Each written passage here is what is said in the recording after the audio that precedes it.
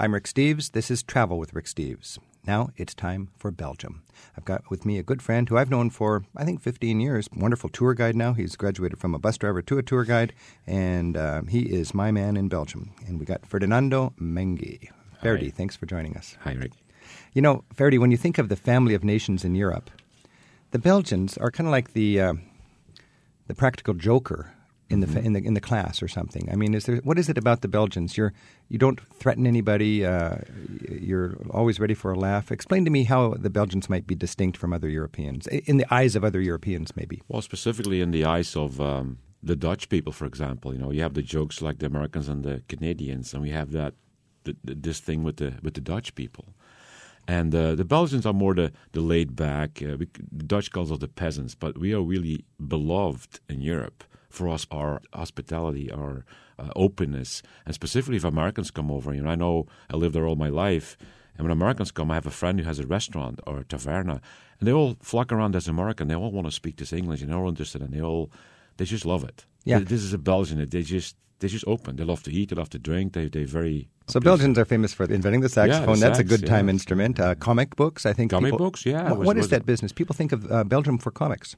Well, the comic book is like Hervé is one of the writers. Tintin, like many people know, they even made a movie of Tintin. There was Tintin? Tintin, yeah, the guy with the little funny hairdo and the little fox dog. And that's most of Europe would recognize this. All of the world. I yeah. mean, they even sold it in Japan. I mean, really? Can you imagine a small country like Belgium has something so known in the world? It's just amazing. And you've, of course, got, I think, some of the best beer in Europe. Oh, for sure. We have like 500 different kinds of beers. You go to a fine wine shop in a little community in Paris, a wealthy neighborhood in Paris. They got their wine, and they got a little beer.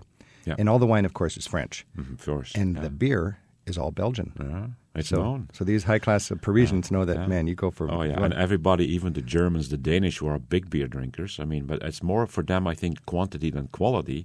They know they really respect the Belgian beers. I know when I travel in those countries, the first thing they say, you brought some beer. Yeah. Well, they really like it. I mean, that's what my Belgian friends bring me when they come to our reunion here in Seattle. Let's say I'm just a tourist. I'm going to Europe. Belgium kind of falls through the cracks. It's a little country. It's not big enough for a lot of people to even find on the map sometimes. Give me a quick tour of Belgium from a sightseeing point of view. What would the highlights be? Where do people go? The highlights is such an underestimated country. It's got so much to offer. Like I said, I lived there all my life, and I still discover some things like, wow, I didn't even know they were here.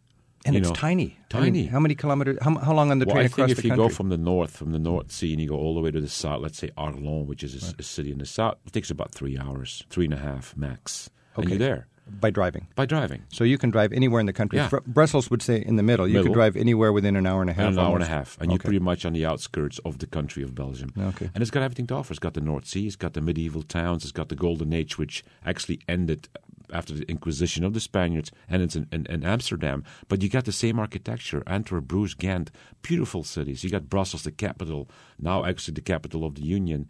And the south, it's like time stood still there. You have the Wallon part with all the monasteries, the beer brewing, the cheese-making monks, and so forth. It just is a country that has a lot to offer. Now, you said Walloon. The Wallon's the French part. So Belgium, small as it is, still the north half is Flemish-speaking. Yes. And that's like the Dutch. Yeah. And the south half is French-speaking. It's French-speaking. So is there more than a linguistic gap there? How does the personality change? It's an eternal that has been going on for such a long time. And in the beginning, when I was 18, way younger, we had this conflict between the Walloons and the Flemish. But we're getting along so well that lately it's not an issue anymore. Political, I mean, it went bad. I mean, we had governments falling over the language problem. Is that right? What language dominates? Dominates Flanders now, the Flemish. Is that right? Yeah, because we have a better infrastructure. We have the bigger industry. And like you said, Wallonia or whatever, what's it called where the Walloons live? Wallonia. Wallonia. You said that sort of time stands still there. Yeah, the infrastructure didn't move on too well because we have 3 governments. Yeah. We have the national government, a Flemish government, and a Walloon government. And they're trying to work together. It's working way better than it used to be. So the Flemish dominate, and as in most countries, the northern half it seems to be a little more industrious and hard-hitting. And the south half has better beer and knows how to relax. Better beer, more cheese, and more relaxed. It's more cheese too. Better cheese to it. Yes. Well, you're right on the border of France. Mm-hmm. Now, Brussels, the capital, the dominant city, is primarily French-speaking, though, isn't it? Well, actually, it used to be because, all the noble, I said the blue-blooded people flocked to Brussels because this was the main hub. Brussels exists since the year 900, 1000, so it's about over 1,000 years old.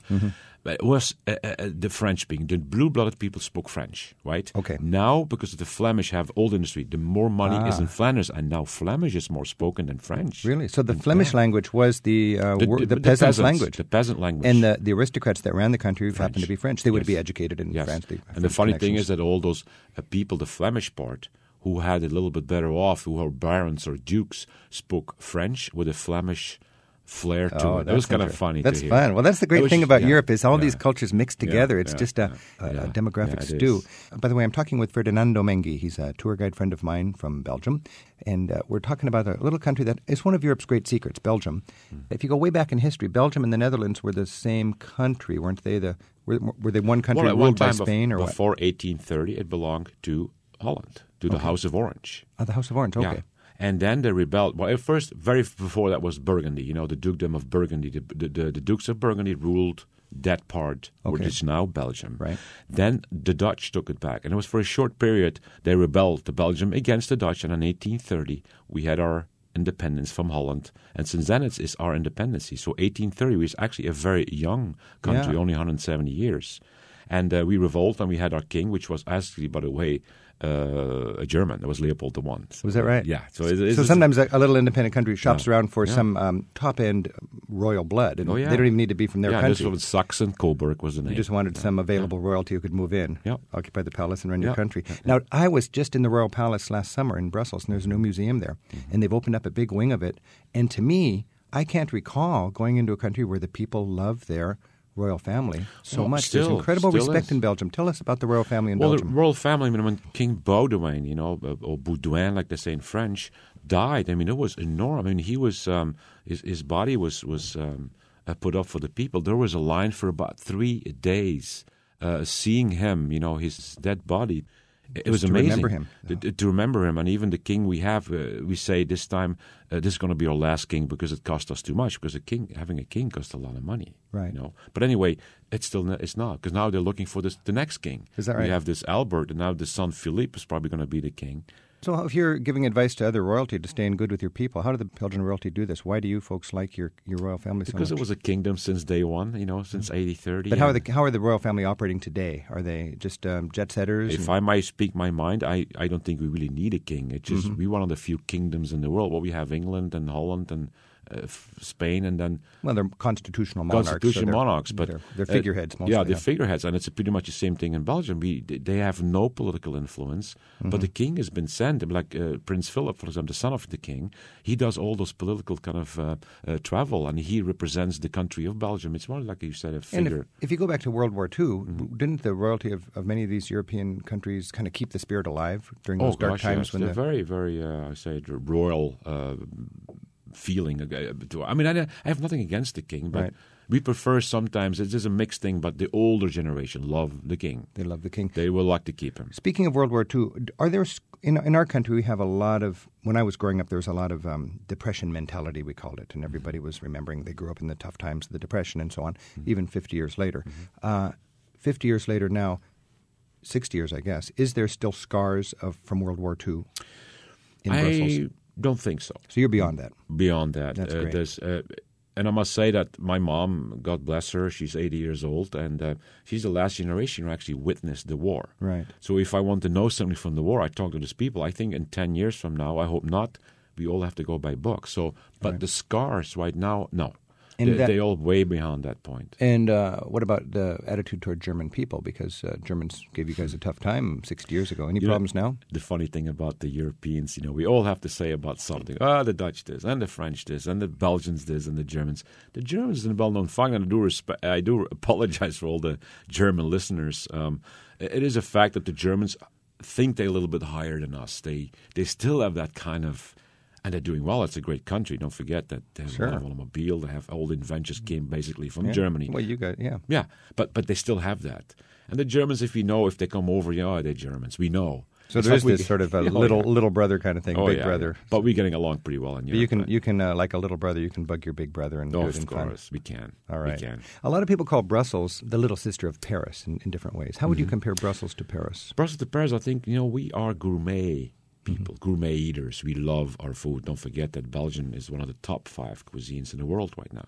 I've heard people say you eat as well as the French and as hearty as the Germans. Exactly. So it's That's none of this correct. nouveau cuisine. No, You have no. Quality cuisine, but good hearty portions. And the relationship goes to the cuisine.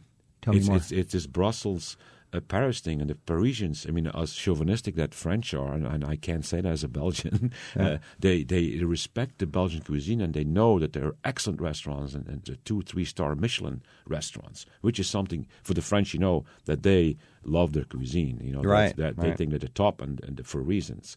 But that's the little Paris of So Europe. you look at your relationship to Paris as sort of in culinary, gastronomic. Yeah.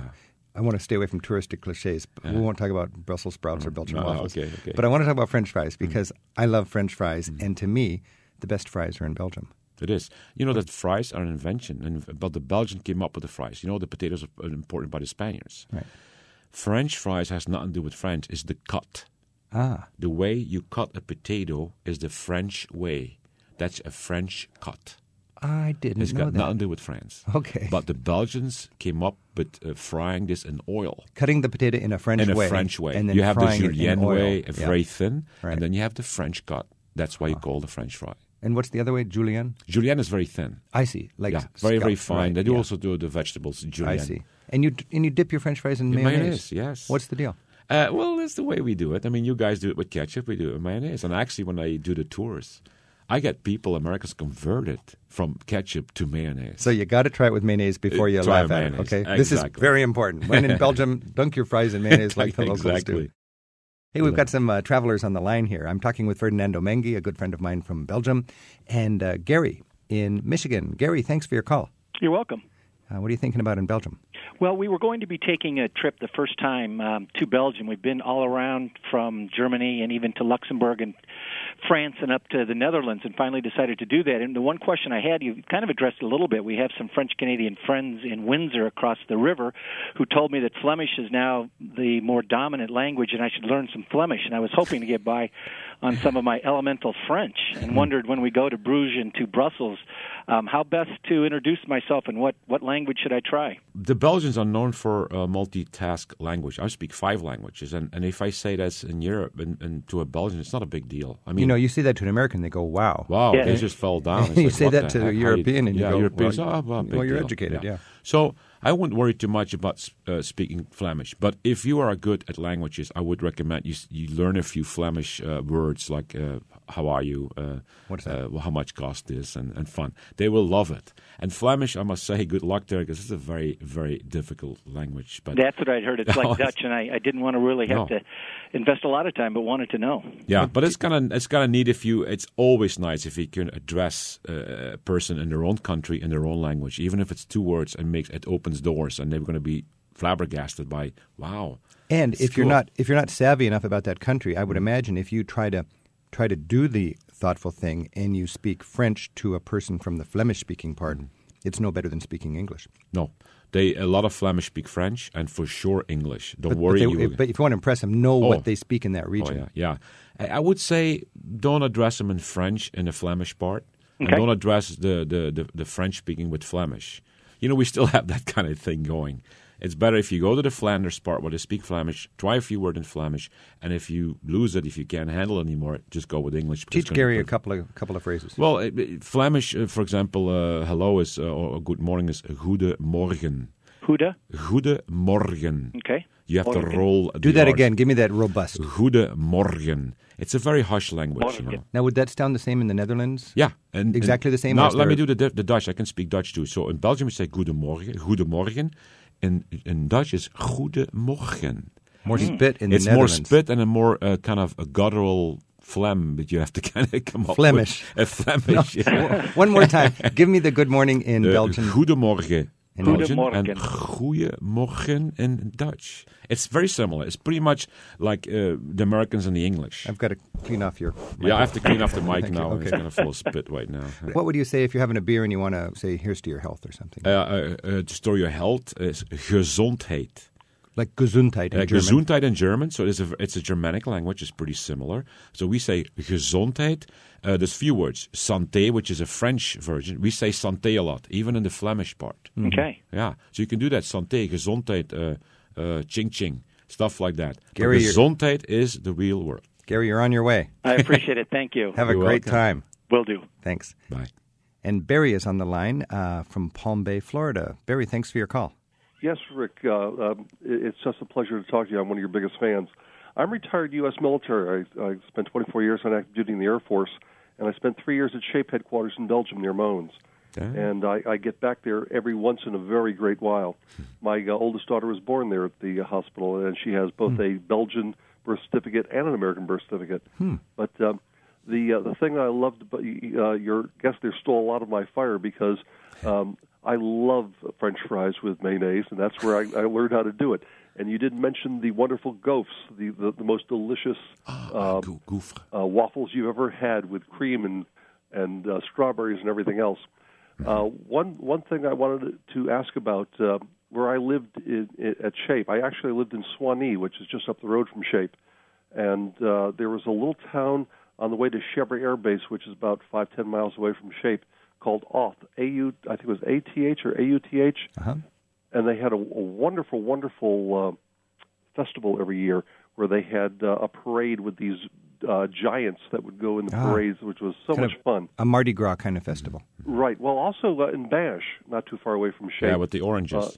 With the oranges. Yeah, I used to go to that every year, and of course the red oranges were all over the streets, and you just walk down the street, and it would just smell like you were in the middle of an orange factory.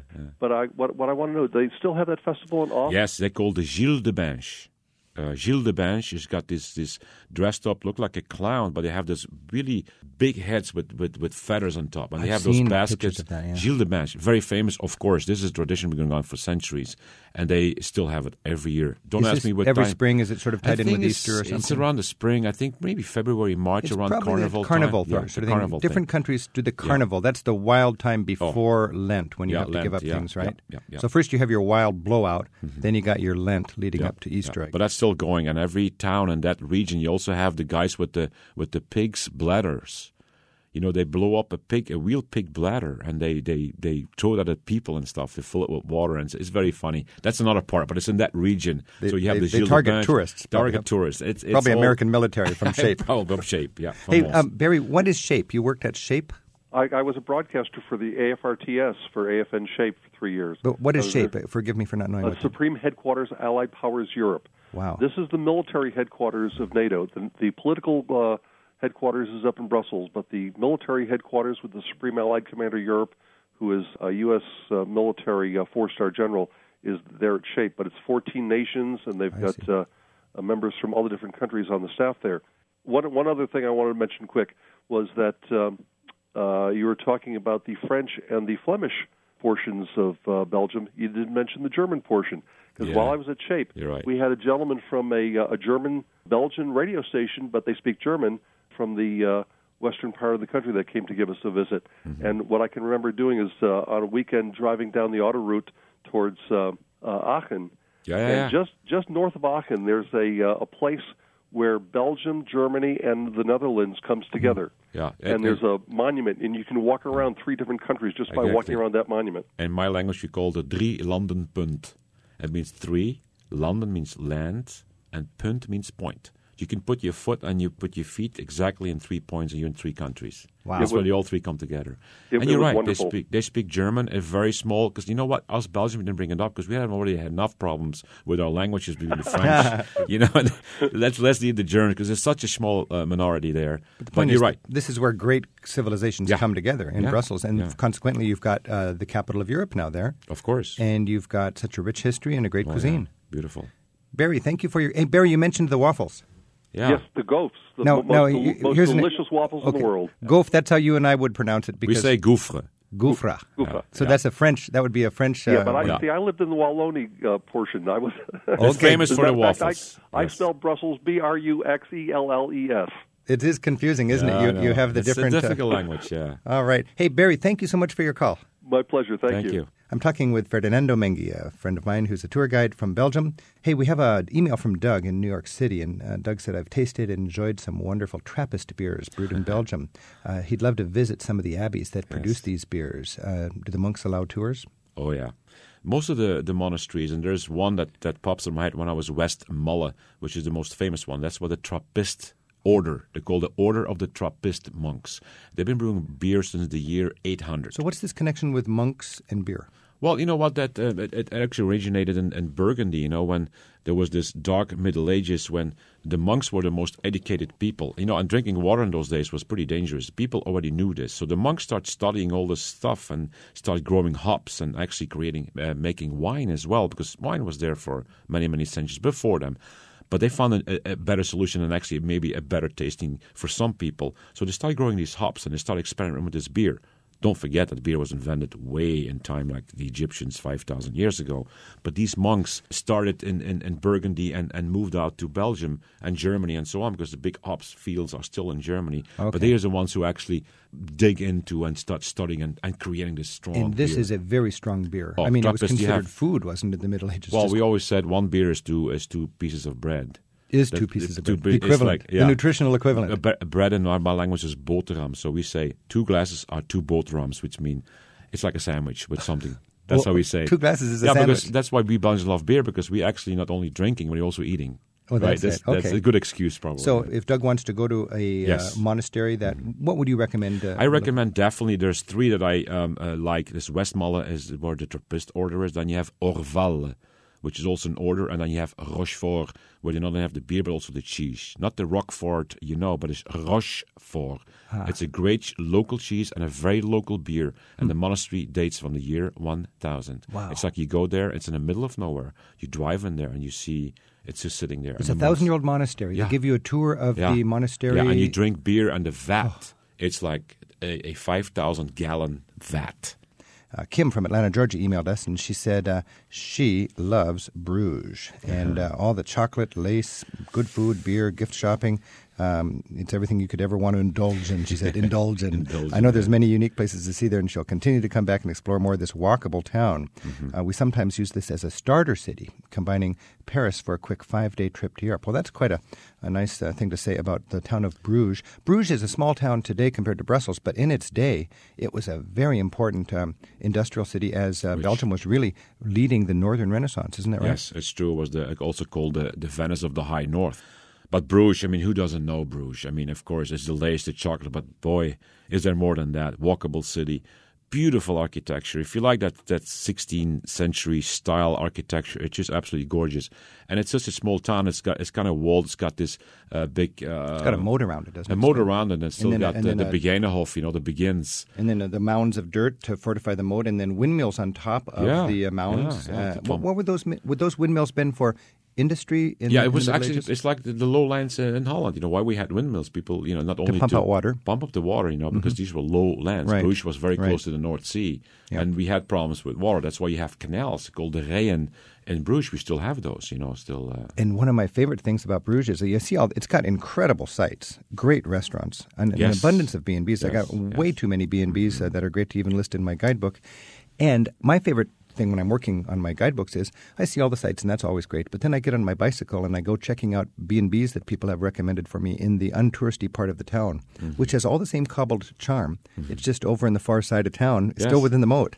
And you got these wonderful neighborhoods that are just like right out of a old-fashioned Christmas card or something like that. And not only in Bruges, if you go not even 5 kilometers, you can drive, for example, a bicycle, and it's on that canal. It goes to Damme. Damme. That's a very popular bike ride. Damme. That's why the boats came in the old days when Bruges was a very important city. Realistically, if people have 4 or 5 days for Belgium, and that's frankly as much as most Americans will have, they'd want to spend 2 or 3 days in Bruges, I think, to relax and enjoy that town, and at least 1 day in Brussels. Let's say they have a couple of days for side tripping elsewhere in Belgium. Once you get away from Brussels and Bruges, you'll find no American tourists almost. I mean, it's a real overlooked part. Everybody goes there. Where else should we consider? Well, there's a city that I like a lot is Antwerp.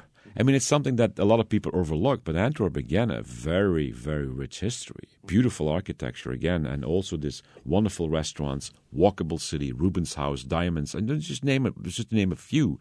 But wonderful too, and Rubens' house is quite a fine museum these days. Oh gosh, it's beautiful. Yeah. If you like that kind of painting, the classical. What if you want the countryside and just to get out and enjoy nature? Don't forget that famous World War, one of the worst wars we had.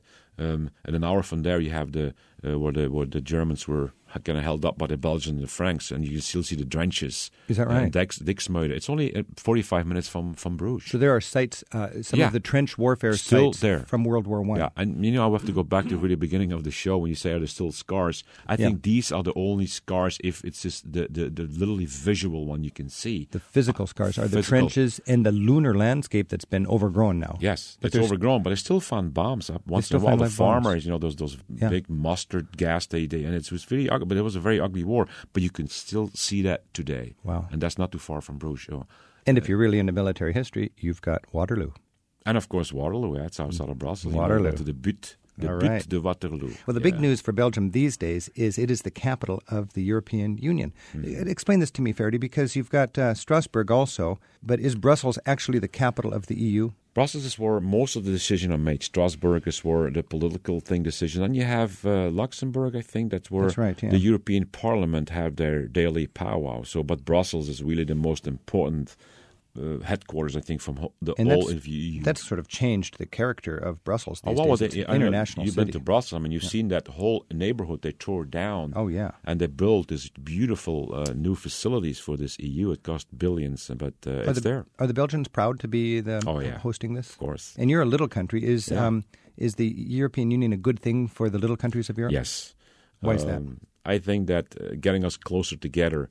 And I'm sure people say, but you're not going to lose your really identity. No, we don't. You cannot change a French. You cannot change a Belgian or a German. That's impossible. But it gets us close together. Like this euro.